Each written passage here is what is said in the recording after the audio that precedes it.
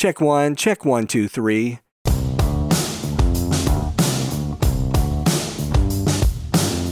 Hey everybody, it's Michael Helms, also known as Michael the Sound Guy, and this is the Location Sound Podcast.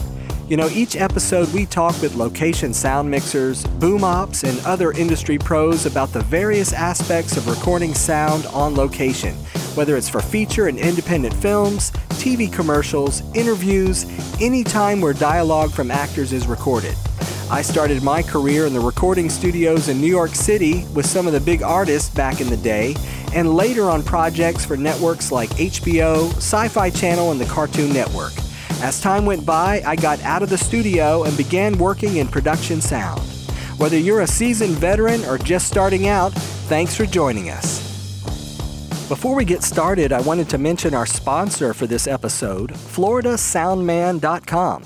One of our past guests, Joe Giannotti, production sound mixer, has created the Quiet Please Filming in Progress sign. You've probably seen it. It's a 24-inch by 36-inch collapsible sign, and now he has the Lav Organizer, and it holds up to 5 lavalier microphones in a compact pouch and has 2 external pouches for tape and expendables.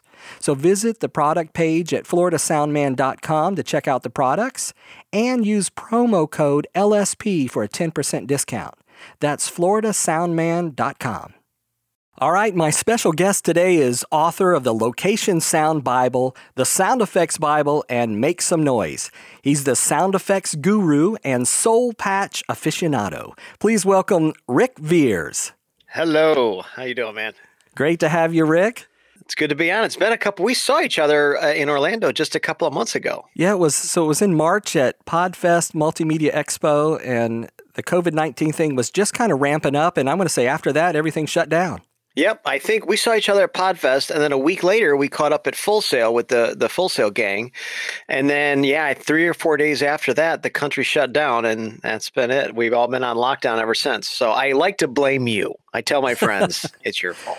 You know, we went to this massive conference like right before everything, so I'm glad that nothing broke out at the conference. When it comes to everybody getting sick, but that was crazy. Yeah, I mean, in hindsight, if we'd have known how bad the situation was going to develop, would we have went to Podfest? That's because there was thousands of people there, and they were from all over the place. I mean, primarily the States, but there was some people from outside of the country as well. So, I don't know if I would have went again had we had to make that decision all over again. Yeah. Now, where did you stay when everything broke out? Well, I was in Orlando for Podfest, and then the following week we went up to Full Sail for Hall of Fame, and then literally the day that Hall of Fame was over, I was supposed to jump on a plane that weekend on Sunday and fly back to Detroit. And at the last minute, something in my gut was like, I don't know if I feel, safe flying, because I didn't want to, my kid's back here in Detroit. I didn't want to get on a plane and then catch something and then get him sick, So at the last second, I'm like, I'm going to cancel my flight. My fiance, Shanette, and I, we jumped in her car and drove up here. And we have literally been here. Her car has not left my driveway for the last 2 months. But actually, it ended up happening that on the day that I was supposed to leave to fly back from Orlando to Detroit, they found out that one of the TSA agents had COVID-19. So it's very possible, had I flown, I could have been exposed to it that way. So the universe was looking out for me. Yes, indeed.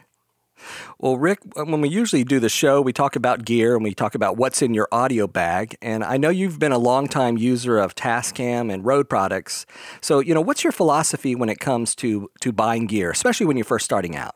Oh, well, there's 2 different philosophies. If you're in your career and you've been doing this a while and you have money, there's the professional answer, and then there's the, hey, I'm just starting out answer. And so the just starting out answer for me is simple. If it sounds good, you're fine. But don't wait till you have like a $10,000 gold-plated shotgun microphone before you consider yourself a professional. Use something decent. Use something that's going to sound good, that's not noisy. But the reality is this is like the baseline stuff that's available anywhere, B&H, photo, video, wherever you buy your gear. The baseline mics that they're offering now sound so much better than the mics that the Beatles recorded with, decades beforehand. So you really have to buy something really super low priced to get to get quality that's going to, show up negatively, I guess, in your production. For the most part, the gear that's out there is good enough to start off with. So I would say don't let technology get in your way. Use whatever equipment you can find that's affordable for you. Rent or borrow. I borrowed a lot of gear at the beginning of my career, but do what you can. And then as you start to make money, as you become a professional, as you become you get further along in your career, then you can say, okay, look, this $500 shotgun microphone served me well, but I'm going to upgrade now to the $1,000 shotgun microphone. And then you can kind of make those decisions. But the reality is that you can sink a lot of money really super quick at the beginning of your career. That's unnecessary. So start with the staples, start with the stuff that you're going to need and that you're going to use, and then work from there. Yeah. One of our previous guests and mutual friend of ours is Fernando Delgado. He's the owner of Stickman Sound. Yeah. And he said he's seen people all over and, go all in early in their careers. And then they get over their head and they can't pay the bills and, get into serious debt. So, it's don't go all in so quick. Yeah, I mean, here's a surprise for you. If you're just starting out in the career and you want to get the best of everything, you are buying a Lamborghini. Okay, you are buying like way too much gear. If you get everything that you wanted and the best of everything, dude, you're out a whole lot of money. And from a business perspective, that just doesn't make sense. Start with the staples. My first kit that I bought, I actually had to get a loan. This is a true story. I had to get a loan to get my first kit. It had the Shure FP33 mixers because those were all the rage back in the day. So I had a Shure FP33 mixer. I had the Tascam DAT recorder, which I think it was the DAP1. I had a shotgun microphone, a couple of lavs, and a boom pole, headphones, and a stereo microphone. All of that stuff together was like something like just north of $10,000. And I had literally just graduated from college. I didn't know what the heck I was going to do. My dad ended up co-signing for the loan, but I had lined up enough projects before I purchased the gear that when the first bill came for the first payment on the loan, I was able to pay the loan off. I never paid a dime in interest. So I had work lined up so that I could make that big purchase. But if I was just starting out freelancing from day one, there's no way I could have made that purchase and then still been able to pay my bills and kept my sanity the first year or two. So I always tell people when you're getting started, start slow. Don't try to buy everything all at once because you'll go broke pretty quick. Or you get yourself in a position where, you're struggling to make ends meet and you can barely pay your bills on stuff. And whenever you're desperate, you make poor decisions. So relax, enjoy. Your career is always going to be there, but start slow. Get the stuff that you're going to need. You're going to need a good mixer. You're going to need a couple of good mics, and then just kind of from there start adding. But you don't need 5 shotgun microphones and several hypercardioids and a handful of lavs to start off with. Start off with 1 or 2 mics and start working from there. Yes. Now we have a lot of listeners that they didn't plan on working in sound at the start of their careers, and you had a similar experience, right? Yeah, I'm a filmmaker first, then I'm a sound guy. So, ever since I was a kid, I've made movies. I made so many movies, especially like short movies and stuff. This was back in the day when we had like the VHS camcorders, like the big guys. It's like the small suitcase you had to put on your shoulder and all that. But I've made, hundreds and hundreds and hundreds of little things like shorts all the way down to professional video series. And I've worked on feature films, all that kind of stuff. But at the end of the day, I'm a filmmaker first. And then by trade, I became a sound person just because when I moved up to Detroit, I graduated down in Orlando at Full Sail, moved up here to Detroit, and was just looking for any kind of freelance work just to get started in the industry, and nobody was hiring for anything. And one of the things that a couple of the companies were telling me was, well, we're not hiring, producers, directors, writers, shooters, but we're looking for sound guys. Do you know any good sound people? And Full Sail, as you know, they're so exhaustive in their training that even though my degree program was in film and television, I spent 3 months learning phantom power and how to solder and how microphones work and, signal flow through a console. They taught us all this stuff from day one. And a bunch of the kids in my class at the time, they used to complain, we're filmmakers. Why are we learning about sound? And I was, my perspective on it was, well, I'm paying a lot of money to go to this school. This school's got a great reputation. So I'm going to trust that they think that I need to know this for a reason. And so I paid attention. I took really good notes. I asked, tons of questions. Partially, I'm also a musician. So before I even got into film school, I knew microphone basics, really, really basic stuff. So it was interesting to me. And then sure enough, I got out of college and the first thing they were looking for was sound people. And because of the fact that I paid attention and took good notes and, put the effort in school, I was able to, it took me one gig before I could convince a company that I was decent enough to do sound. And I did such a good job my first gig out that the very next gig I worked on was a week-long show with ESPN working with the Detroit Red Wings. So whatever I did was enough to get the shooters' attention to go, okay, this kid's pretty decent. Let's try putting him on some bigger shows. Oh, yeah. Well, you were doing location sound work, so how did it shift over to sound effects? Funny enough, one of the places that I was freelancing at, they had an equipment room and it had like shelves of gear. They had like 5 or 6 different gear packages. So they had 6 different shelves and each shelving unit was an entire package. So you had your tripods was at the top, then you had your lighting equipment, then you had your camera, then you had all your sound package. And this was like from shelf to shelf. There were 6 of these shelves. But then they had this magical 7th shelf. And it was just all of this miscellaneous gear. And one day I was walking through there and I noticed they had this DAT recorder.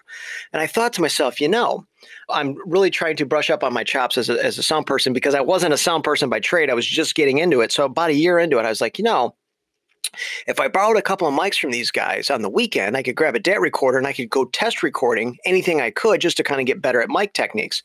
So then I asked them if I could borrow it. They said, go ahead. And I'm like, wow, I could just start, recording sound effects or something just because I didn't have anybody to record dialogue with. And at the time I was interested in sound effects because of this DAW that I had on my computer. So the two worlds just kind of came together. And one weekend I borrowed the DAT recorder and a shotgun microphone and went out in the field and just randomly went around recording stuff. And the very first day I recorded, I ended up coming across an old junked car. I think it was from like the 40s or 50s, but it was nothing but rust. It was just solid brown. And it was just sitting on this little tiny hill to where like 2 feet in the air. But if I leaned up against it and rocked it, it would make this insanely crazy squeaking sound. So I sat there in the woods like 20 minutes, like rocking up and back and forth on this car, making these squeaking sounds. And I was recording sound effects. Those sound effects that very first day ended up in shows like Sons of Anarchy. In fact, if you've ever seen the series, they're halfway through the series, they blow up the main clubhouse of the motorcycle club. That squeaking sound is in that explosion. It's at the very end of the explosion. You hear this little, but that was for my very first day of recording. And I wasn't trying to record sound effects. I was just trying to improve my mic techniques. Man, yeah. And your sound effects have been in TV, radio, movies, video games, and things like that. So what's been your most favorite use of your work? Well, it's always fun. It's always fun to hear your stuff, especially when you're not paying attention or you're not expecting it. So most of the guys that work in the industry, they get hired to work on a show. So they know, hey, I'm making sound effects for the next Halo video game, or I'm making, for the next Marvel movie. Me, that's not how my career went. I would just make stuff. And then it would end up in libraries and collections that would get sold and licensed to the studios and, the independents. And then from there, they didn't have to pay royalties on it. It was royalty free. So they could use it for anything they want. So they never had to tell me what they were using it on. So the only way I knew if my stuff was being used is if somebody told me, hey, I used your stuff in something, or if I'm playing the video game or I'm watching the show and then I'm like, hey, I remember that. And so recently, this was a few years ago, but Jurassic World, there's this scene where they're walking through the field at night and there's a raptor in the field and somebody takes a bazooka and they shoot the bazooka at the raptor and it blows up, right?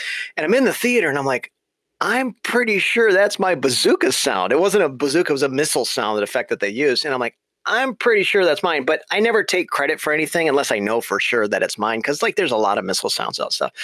And then sure enough, I found out that the sound designer that was doing that show used a lot of my content in it. And he was a big fan of the stuff I produced. I'm like, no way, that's actually my sound effect. And it's the same missile sound that's used in the Lego Batman video game series. So anytime you're in any of the vehicles and you fire the little rocket that comes out of the ship, that's the same sound that they use for the bazooka in Jurassic World. So I like those moments where I'm just like, hey, I didn't expect to hear that today. Or, the very first time I played Halo was actually with my kid. They had the Warthog. And that's another thing. Yeah, I forgot about the Warthog. So the Warthog, it's this like vehicle you drive around in. And if you crash in anything, it makes this like, car crash sound, like this metal sound. I actually recorded that. Some of that stuff may have been from the very first day, but certainly a few months later, I ended up in a junkyard recording a whole bunch of stuff in a junkyard. And those sound effects ended up in the Halo video game. Man. man. So how many sound libraries do you have now? In terms of products that I've produced, it's close to 700. I don't know what the total count. It's like 680 something or whatever. I'm not producing libraries anymore so much. I've got a totally different focus now, but it's like it's going to agitate me to not produce 20 more libraries and like hit that 700 mark just so that I could say that I did it. But right now I've got so many other things that I'm focused on that I haven't produced anything. The newest products that we've come out with recently are the Podcaster Effects series. So we have 2 of those out. Podcast Effects 1 and Podcast Effects 2. So they're MP3 sound effect libraries that are specifically for guys that are doing podcasts. Do you have a sound effect philosophy when you're recording that, maybe someone that's getting out there, just getting started and they're trying to get some sound effects, what do you recommend? My philosophy from day one, from the very first time I hit record, was I only want to record the sound of what I'm pointing the microphone at. So if I wanted to record the sound of a car door closing, I didn't want to hear dogs barking in the background, or I didn't want to hear wind whistling through the trees. So I was really, I was a purist. So, and I still am, but to me, it's like, if I want to sell somebody that, the sound effect of a car door closing, I only want it to be the sound of the car door closing. So I went through great, and I still do. I go through great lengths to isolate my sound or to eliminate background noises and all that kind of stuff. I guess so. That's probably my overall philosophy is I know that once I get it in post, I can do just about anything I can ever possibly imagine to the sound, provided that the sound is pure to begin with. So I always tell people that it's like making pie. Grandma's pies always taste better than like the pies you get at Big Boy or, restaurant or something. And the reason why they taste better is because grandma always uses fresh ingredients, right? It's like, she buys the best produce or the best fruit to put in her food and all that kind of stuff. And so I kind of look at sound effects the same way. The more pure the original sound sources that I'm using to deal with, the better the overall sound is going to be. Yeah. Well, let's take it back a few years to your first book. So what was your motivation in writing that book? When Sound Effects Bible came out in 2008, the whole reason I wrote the book was because I had spent 10 years looking for a good book on sound effects. So I was looking for a book so that I could better my craft. I was looking for like tips and tricks and, and the internet was still coming out and all that kind of stuff. It'd been around for about 10 years, but there really wasn't a whole lot of like blog sites, and there certainly wasn't user groups. Like now you can jump on Facebook and there's like 20 different, sound effects groups to join. There wasn't anything like that when I got started. And so I was actually cold calling sound effects guys and sound designers out in LA and just hoping they would talk to me. And sure enough, a lot of them did. I was really surprised at how many really cool people. Charles Maines was one of the first guys I talked to. He was really easy and approachable. So I was just looking for people to connect with, and I certainly was looking for books, and I couldn't find anything. And then finally I found this book online, and I'm like, I'm going to buy this book, and this is probably going to have what I'm looking for. The book arrived. I opened it up. There was 3 pages on sound effects in the entire book. It was stuff I already knew. And it was stuff where if you're any kind of a movie buff and you watch like the behind the scenes tutorials on DVDs, you've heard all of these stories. So the book didn't really help. The book was by a good friend of mine. It was a great book, but it wasn't sound effects driven. And that's when I looked at the back of the book and I'm like, all right, who's this publisher?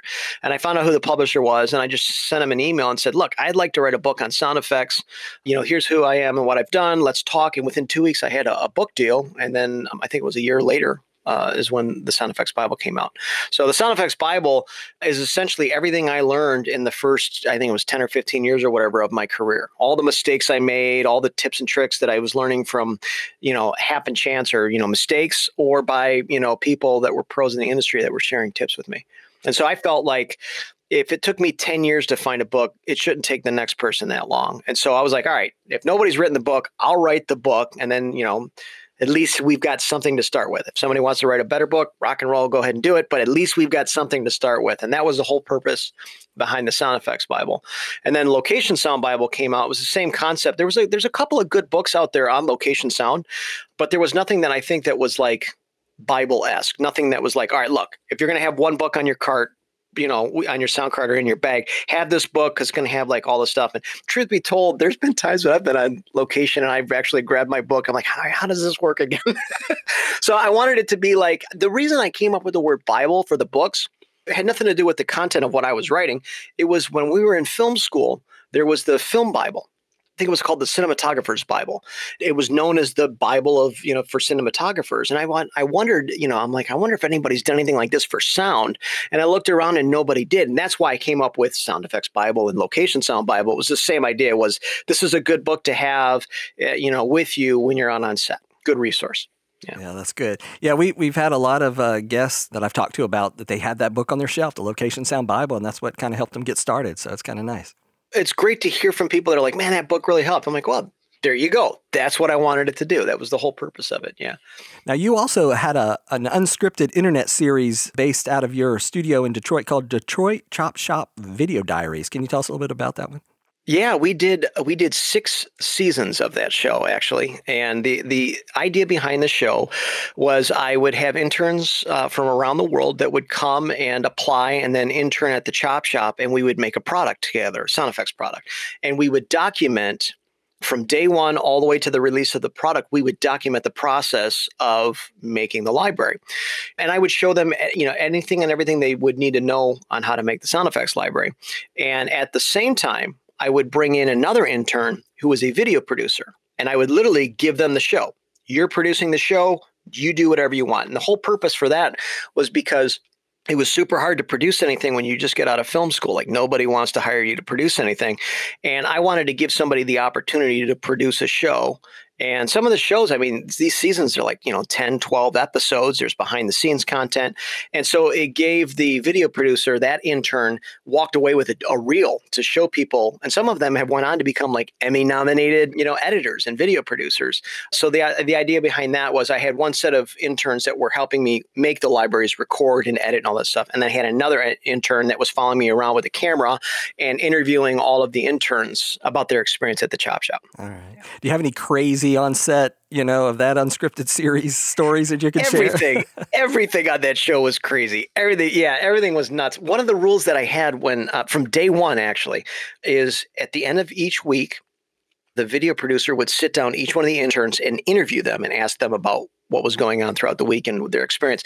So the rule was this: I could not know any of the questions, and I could not be present for any of the answers. Like, I didn't want anybody to be intimidated, and I didn't want them to come up with answers because Rick was in the room. So I'm like, I don't want to know about it. I just want to watch the episode. Good luck. And that kind of allowed the interns to open up and, really kind of say what was on their mind. And sometimes they would take shots at me. Most of the time it was in good fun. But I really wanted it to have a live, real, unscripted feel. I'm just say whatever comes to your mind. Same thing when we're in the field. For the most part, I try to plan my days, especially if I'm taking a lot of gear and people and time out in the field. I want to have things lined up, but sometimes it's just, hey guys, let's go on an adventure. Let's just go out today with a bunch of gear and see what we can come up with. And sometimes those end up being the most fun, the funnest days, I guess, that we would have, is just go out exploring and see what you would come across. That's good. Well, you and I, both went to Full Sail University in Winter Park, Florida. And, I did the audio engineering program and ended up going to the studio side. But you doing the film program, and then you really wanted to kind of give back to the students, and you go back on a regular basis every year. So when you visit the students, what advice are you usually trying to give them to kind of get them in the right mindset? Well, the first thing I try to tell everybody that I speak with, whether they're interns or people I'm lecturing, is that you can absolutely achieve anything you want, period. The main thing is if you have a dream or you have a goal or something, you can absolutely do it. Do whatever it takes to achieve that goal. Absolutely. But that's the main thing is that anything is possible. And if you put enough effort and time into something, you'll end up seeing results. I never thought my journey would take me where I'm at now. It certainly wasn't the goal per se when I first started, but it's been a heck of a ride and I've had a lot of fun doing it. But the main thing is I give back as much as I can. The interns that I have, the sponsors, I've got like over a dozen sponsors that we work with, like Sony and Rode Microphones and Tascam and all that stuff. And I would call these people and say, listen, I don't need any gear. I've got a studio full of gear. I've got all the gear I would ever need. However, my kids don't, and they're getting ready to, once they've finished the internship program, they're getting ready to freelance or start their own businesses or go out there and look for employment. You guys should help them and give them gear and software and stuff like that to get started. And so the last, I think it's 10 something years at the studio, we've given over $250,000 in sound effects, gear, and software to help the kids get started. So I'm a big fan of giving back as well. Little known fact, I've never once ever charged to do a lecture. So anytime anybody wants me to come in, hey, you want to come to my kids, come down and, visit and speak with my kids or jump online or Skype, I always say yeah. And I always do it for free. If they have a stipend or they want to give me something, rock and roll, but it's not required. That's great. Yeah. We appreciate you giving back too. Yeah, I mean, I enjoy it. To me, it's like, it's like when you want to swim, if you want to move forward, you got to push the water behind you, right? So it's just like that karma philosophy of, if you want to propel yourself, you got to help propel other people. Nice. Well, what has been your best career moment up to this point? Wow. I've had a bunch of them. I mean, it was certainly fun being inducted in the Hall of Fame at Full Sail, mainly because my kid was there. That was a big moment to have my kid looking up to me. Oh my gosh, my dad's winning an award, because I'm a sound effects guy. Like, they don't give awards to sound effects people. I mean, they do in Hollywood. If you're, straight up doing movies and stuff, you can win an Oscar for sound editing and things like that. But in general, like my entire career, I never would have thought I would have won anything so that was definitely a moment. Giving away gear and software to the interns has been a big moment, because every time I do that, I'm like, yes, this was worth it. This made the entire summer of hanging out with these kids worth it, to be able to help them get started. So those are always big moments. Seeing my interns go on and watching their names in credits of shows, that's always a big moment. One of my interns, in fact, she just texted me last night just to check in. She lives in Texas now. Sydney Johnson, who was my intern in season 3, she was on the first all-female NFL film crew. So they had a producer, a shooter, and she was the sound mixer, and all 3 of them were females. And she took a picture. There she is on the field. The first all-female NFL crew. So those are kind of cool moments when you see them go on and succeed. Yeah. Now, we always ask this popular question, but what was your worst on-set experience? You don't have to mention any names or places, but if you could kind of generally, what was like the worst? It could have been an equipment malfunction. It could have been... It's always going to come down to equipment. When you say worst, the first thing I think of is equipment malfunction, because if you're even a halfway decent sound person, it's pretty much you just set the levels and they're pretty good to go. It's usually when you have problems, it's because, the mic's not working anymore, the cable broke. Or I've had somebody one time on set run a cart over one of my cables and disconnect that was actually a pyro gig. I wasn't doing sound for that, but I had somebody run. I was doing pyro for Limp Bizkit. My career was going places when I'm doing pyro for Limp Bizkit. This was in the 90s, but before I got into sound, I used to be a full-fledged licensed pyrotechnician. So I used to do concerts and, theatrical productions and, movies and stuff, blowing up cars, lit people on fire, theatrical pots, all that kind of stuff. So at any rate, Limp Bizkit had hired me to produce a pedal that, I forget the guy's name, Fred something or the other, whoever the singer was. So he wanted to, during the show, he wanted to set off the pyro, not me. He wanted to trigger the pyro. And I'm like, all right, listen, I can't legally let you just shoot stuff off. You have to be licensed. However, I can give you a pedal on the stage that's connected to a board that I have off the stage, and you can press that all day long. And unless I hit the arm button, that button doesn't do anything. So technically, I'm setting off the pyro. So they agreed to it. So we set up a test, and it was during sound check. And sure enough, right before the test, some stagehand literally drove a thing right over top of my cable and cut the cable. So right in the middle of the song, Fred's expecting to see, it was concussion mortars. He wanted these big explosions to go off. So he kept stomping on the pedal and no pyro was happening. That was a pretty bad moment. He called me a few things that I can't say on the air. And I had to go get a new cable, and yeah. So at any rate, that was definitely anytime when they're looking at you going, how come your job isn't working the way it's supposed to? I had another thing. I used to do a lot of stuff with Eminem back in the day, because he was based out of Detroit as well. And so we would do a lot of the behind the scenes or, video interviews and things like that. And so working with Marshall was fun, because the dude was chronically 5 hours late always. Like, if he had, I used to get calls from his producer. He's like, listen, I only need you for a half day. I'm like, what does that mean? Well, we're just doing one interview. It's only going to last 15 minutes. Can you give me your half day rate? I'm like, listen, dude, it's going to end up being it's going to be a full day with overtime before he shows up. No. Just give me a half day rate. Sure enough. Okay. Be here at 12. Dude, Marshall wouldn't show up till like 6 o'clock in the evening. So we were already into a full day. And then he would come in, then he would take forever to get in the room. And so anytime if it was just a quick interview, I got overtime out of the deal. That was Eminem's thing. So sure enough, I was sitting around for 6 hours. like doing nothing. This was before smartphones. Like, so it wasn't like I could sit around and check email all day. Like, I'm just sitting in a room in a studio. They had a couple of arcade games, but that was it. So I'm sitting there waiting and waiting and waiting. Finally, Marshall rolls in. He sits down. I've already had the gear set up and turned on. I've checked out the lav. I always run a boom and as a backup and put a lav on them, the whole 9 yards. I had the chair set up. We're like ready to rock and roll. I'd already had 2 meals now at this point in the day. As soon as he sits down and I put the mic on him, we get a buzz. Ugh. And to this day, I have no idea where the buzz came from. I can't prove that it was aliens, but it was something. Like something came into that room and then created electromagnetic interference. I was like, nah. So as soon as that happened, the producer looks at me and then Marshall's like, what's going on? And I'm like, I've literally got seconds to figure this out. I've had 6 hours to set up. As soon as he sits in the chair, then I get the buzz. We never did figure out what the problem was. If I remember correctly, his lav was hardwired with XLR. So I swapped it out for wireless, I think, and that killed the problem. If I remember right, this was 15 years ago. But it's those moments where it's like, you're ready. You're sitting around, you're like drinking coffee, life is easy. And then they're like, all right, let's roll. Then all of a sudden there's a problem. Those are the moments that get me. Because I'm an overachiever. I don't want to screw up. And then when it happens and everybody's looking at you, you're just like, you got seconds to solve this problem. That's why I never, ever, ever show up anywhere without having 2 of everything. So if the recorder dies or the mixer dies, I got another one in the car. If one of the mic goes or a cable, if I need 2 lavs, I'm going to bring 4. I'm just always live by that rule of, be a Boy Scout and have more than what you need. Yeah. Now I was working on a short film and the same mic transmitter that one of the lead actresses was wearing, it had been fine all day. And then all of a sudden, actually, we were shooting on the back lot at Full Sail for this short film project. So, you have a backup. You just run over there, plug in a new transmitter, boom, boom, boom, done. I didn't have any time to re-mic anybody or do anything. So, you just switch out the pack. You're good to go. But if you don't have it, now what do you do?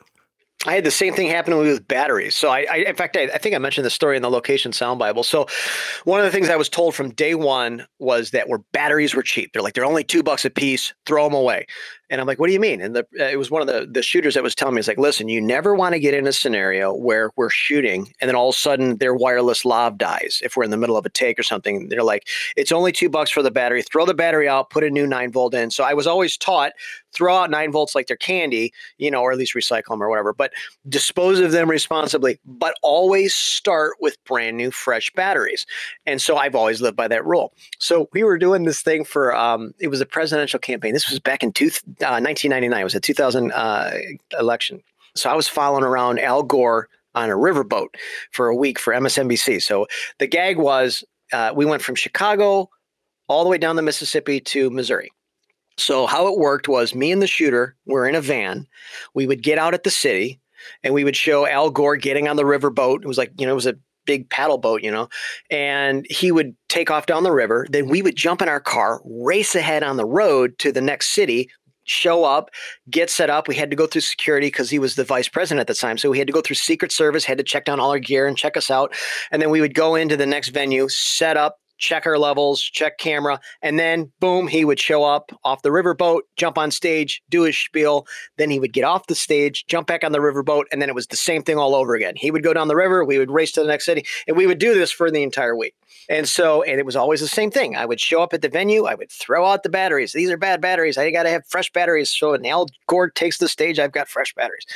So in prepping for the trip, I bought a couple of cases of, bulk Duracell batteries or whatever it was. I think it was Duracell. Actually, it was Duracell batteries. I bought a couple of cases of Duracell batteries, brand new. And so we get to one of the venues. I throw in the batteries. As soon as he goes to take the stage, like you could see him approaching the stage, my battery dies.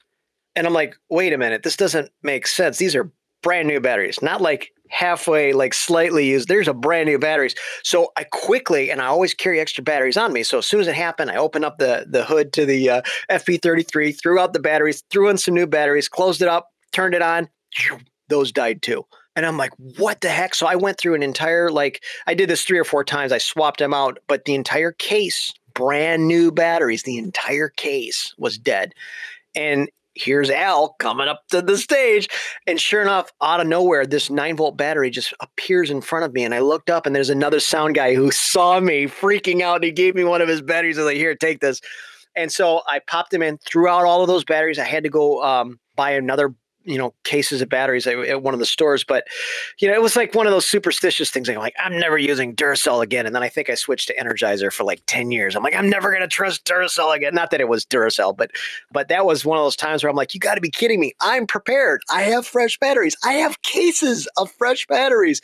And sure enough, for whatever reason, they died on me. So it's those moments where you panic, like, I've got to solve this problem right now, because it's not like we can ask Al Gore to go, can you go back to the boat and do this again? We got to reset for sound purposes, because I'm like one of 20 different news crews, and there's like probably 1,000 people standing around waiting for Al Gore to give his campaign speech. So yeah.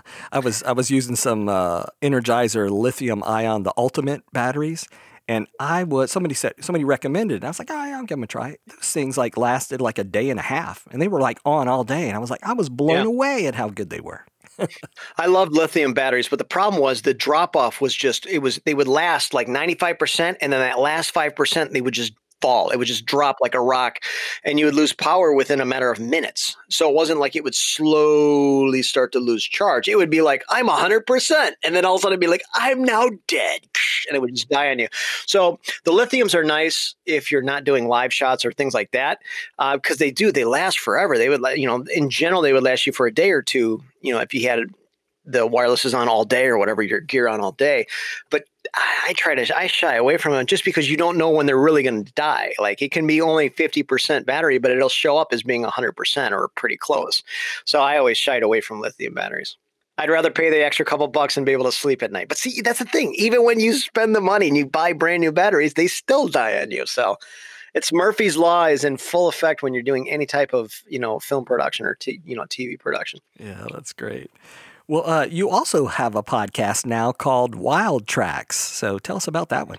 Yeah, in fact, we need to have you on the show too. As soon as we start to shoot again, we've supposed to have been shooting this entire time, but because of COVID-19, everybody's shut down. So Gary can't come over to shoot, and I can't have the tech come over and switch. So we just been on kind of lockdown. Although maybe we should do some episodes on Zoom Recorder or something, use Zoom and just shoot some shows that way. But the idea behind it is it's a behind the scenes show about anything behind the scenes. So it's not audio based, it's anything. It could be film production, or it could be, acting, or anything, that's entertainment based. But the idea is we get a professional on, or someone who's got experience in the industry in that field. And then we talk about everything from how they got started to what they're doing now, and, give advice to the audience on how they can, take their career to the next level. That's nice. Yeah, I saw the one episode where you actually interviewed Chris Curran, our mutual friend. Chris, yep. And Chris has the podcast engineering show and the podcast engineering school. And actually, he and I started off in the same studio. And so it was funny because I was listening to all these stories. I'm thinking, I was there. I witnessed that. Were you there with the $10 milkshake or something? I can't remember what it was. I remember hearing about it, but yeah, good times. Crazy in the studio for sure. Yeah, he had some experiences that were kind of similar with the experiences we had with Eminem on, the outrageous orders and, things that big celebrities get to ask for. Yeah. Yeah. I remember the one, he was talking about Biggie Smalls, but we had one where, we set up for the session at 6 p.m. He's supposed to arrive at 6. Of course, he didn't show up till like 9 or 10. Of course, yeah. He worked for an hour, and then he left. And then he was, I'll be back. They went to the clubs. And then like at about 2 a.m., we're all sitting around, trying to keep our eyes open. And he calls us, oh, yeah, we're not coming back tonight. And they're like, all right. There you go. Yep. That's my Biggie Smalls story. Yep. Yeah, we had many. No, the thing with Marshall is that, Marshall was notoriously late. No two ways about that. But beyond that, I never had any issues. Like, he was always a nice guy to work with. He kept to himself. He was definitely more introverted, but, he was never rude or, and all that kind of stuff. He was a professional. He knew what he wanted to do. And, usually when he wasn't working, he'd squirrel away in the corner and grab a notebook and start writing lyrics and stuff like that. So he was, he showed up and did his job. Same thing with, we used to do a lot of stuff with Kid Rock, and Kid Rock was the same way, but he was a little bit more drunk. Not that he was an alcoholic, but he was Bob. He was going to show up with a beer, say hi to everybody, do his thing, and then walk away with a big smile. That was kind of what it was like to work with Kid Rock. But I haven't had any. There's only a handful of celebrities I worked with that, they had an issue or they were having a bad day or anything like that. But in general, the people I worked with were always kind of cool. Let's see. Last time we talked, you were working on some feature films. Can you share anything with us about that? Yeah, actually, we're actually at the financing stage, and so the shutdown the last couple of months has been helpful for us because it's allowing us to work with the investors and get all of our ducks in a row. But right now, we've got 2 feature films that we are producing, and that's about as much as I can say about that. I can't give away too much, but I will say this though: it's going to be very much like the Chop Shop Video Diaries, except instead of making sound effect libraries, we're going to be making movies. Okay. So I still have that mentor / teacher heart. I still want to give back to the next generation. So we're going to see what we can do with these projects and kind of open them up for the next generation of filmmakers. All right. Now, you've also done a fantastic job of promoting your brand. And so what could you recommend to other sound people that are trying to promote themselves? There's a lot of tips I would give people. Number one, understand that Facebook is a giant window in which people can look into your lives. And so the one thing I did was I just keep everything neutral. I keep my personal life off of Facebook. I post somewhat personal things, like, hey, this is me and my kid at Disney World or whatever. But in general, I try not to be controversial, and I don't get political, and I don't want to sit there and be negative and bash things like that. People will remember stuff like that. When they find out about who you are, the first thing they're going to do is they're going to hit social media. And if you got a bunch of garbage and stuff on there that's going to turn people off, then they're not going to be interested in your brand. Then anything else you have to say is just not of interest to them. So that's what the first thing I did was on Facebook, is I just try to keep everything kind of cool and try to stay positive. The second thing is consistency. Have a message, have a thing that, a vision of what you're trying to do with your brand, and just stay true to it. There's been a couple of people that wanted to work with me or intern or whatever, and I was interested until I saw their Facebook feed, and I'm like, I don't want to be around that kind of a person. I don't want to be around all that negativity or whatever. And then there's been other people I was on the fence about working with, and I went to their page, and I'm like, this seems like a pretty decent person or whatever. So just know this: anything you put out on social media will come back to haunt you at some point in your life, even if it's 10 or 20 years down the road. So just remember that when you're posting it. Now, it's not that you can't have an opinion. It's not that you can't be negative or talk about all this. You can do anything you want. So have an alter ego page. Have a page where it's like, it's your name spelt differently or something. And then add all your friends there that be negative on that page. But on your brand page, keep it cool, keep it PG-13 or PG, you know what I mean? And don't be negative, because people do look for that stuff. Now, you're all over the world doing business and things like that. So, and you have a family. Many of us have families. So how do you balance personal and business life? Well, when I'm traveling, there's really not a whole lot I can do about that, because if I've got to be out of town, I got to be out of town. It's easier now because my kid, my grown man now, he's going to be 18 in January. So it gets easier as he gets older. But in general, family first. I've always lived with the philosophy of family first. Here's the thing. You can always make more money, but you can't make more time with your kid. That's a ticking clock. Like, once it's over, it's over. Once they're grown, that's it. You can't go back, but you can always go back and make more money or do more jobs and all that stuff. So my kid always came first. Family always came first, and I wouldn't let anything interfere with that. And I spent a whole lot of time with my kid when he was growing up, so I'm pretty happy as a parent with the time I did spend with him. So I don't have any regrets there, but that was the whole point. I didn't want to wait until he graduated from high school and then look back and go, oh, I should have been spending more time with my kid this whole time. I didn't want to have that regret. So, in moderation, I worked the big gigs, and there was times where I was out of town for a little bit longer than I wanted to be. But in general, I would always make it up to him. I'd always, spend more time with him in the summer or on the weekends or this, that, and the other when I did go out of town. But now that he's getting older, I am going out of town more often, but that's only because, he's getting older. Yes. Well, Rick, this has been great. I know we're kind of wrapping things up here, but do you have any final words of wisdom that you can share with people, maybe getting started in the industry right now? You will only get better if you keep doing it, period. Like, it doesn't matter what you're doing, if it's in this industry or any other industry. I always use, I don't know why I use Jimmy Page. It's like a 50-year-old reference, but like Jimmy Page from Led Zeppelin, the legendary guitarist. I guarantee you the way that he sounds when he plays the guitar today does not sound anything like it did the very first time he picked up a guitar. Like, I guarantee you, the first time that dude grabbed a guitar, it sucked, right? And I bet you the next time it sucked, but it sucked a little less, right? And then you just keep chipping away at it, and then before you know it, you're the legendary Jimmy Page. So my thing is that pay attention to your time. you have opportunity to improve your career, but are you taking that opportunity and using it to play video games instead? Or are you wasting it on social media, or this kind of thing? So there's always little moments in your life that you can use to improve who you are, practice, or all that kind of stuff. It's just a matter of, are you using those moments, or are you spending those moments on things that don't really matter?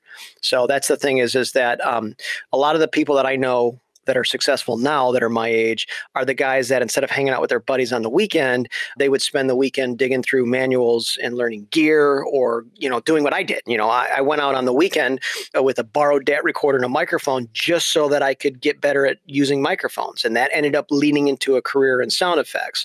So the idea was I was always looking at ways to kind of improve my craft. So always be doing that stuff and always be improving your craft and your technique. And know this.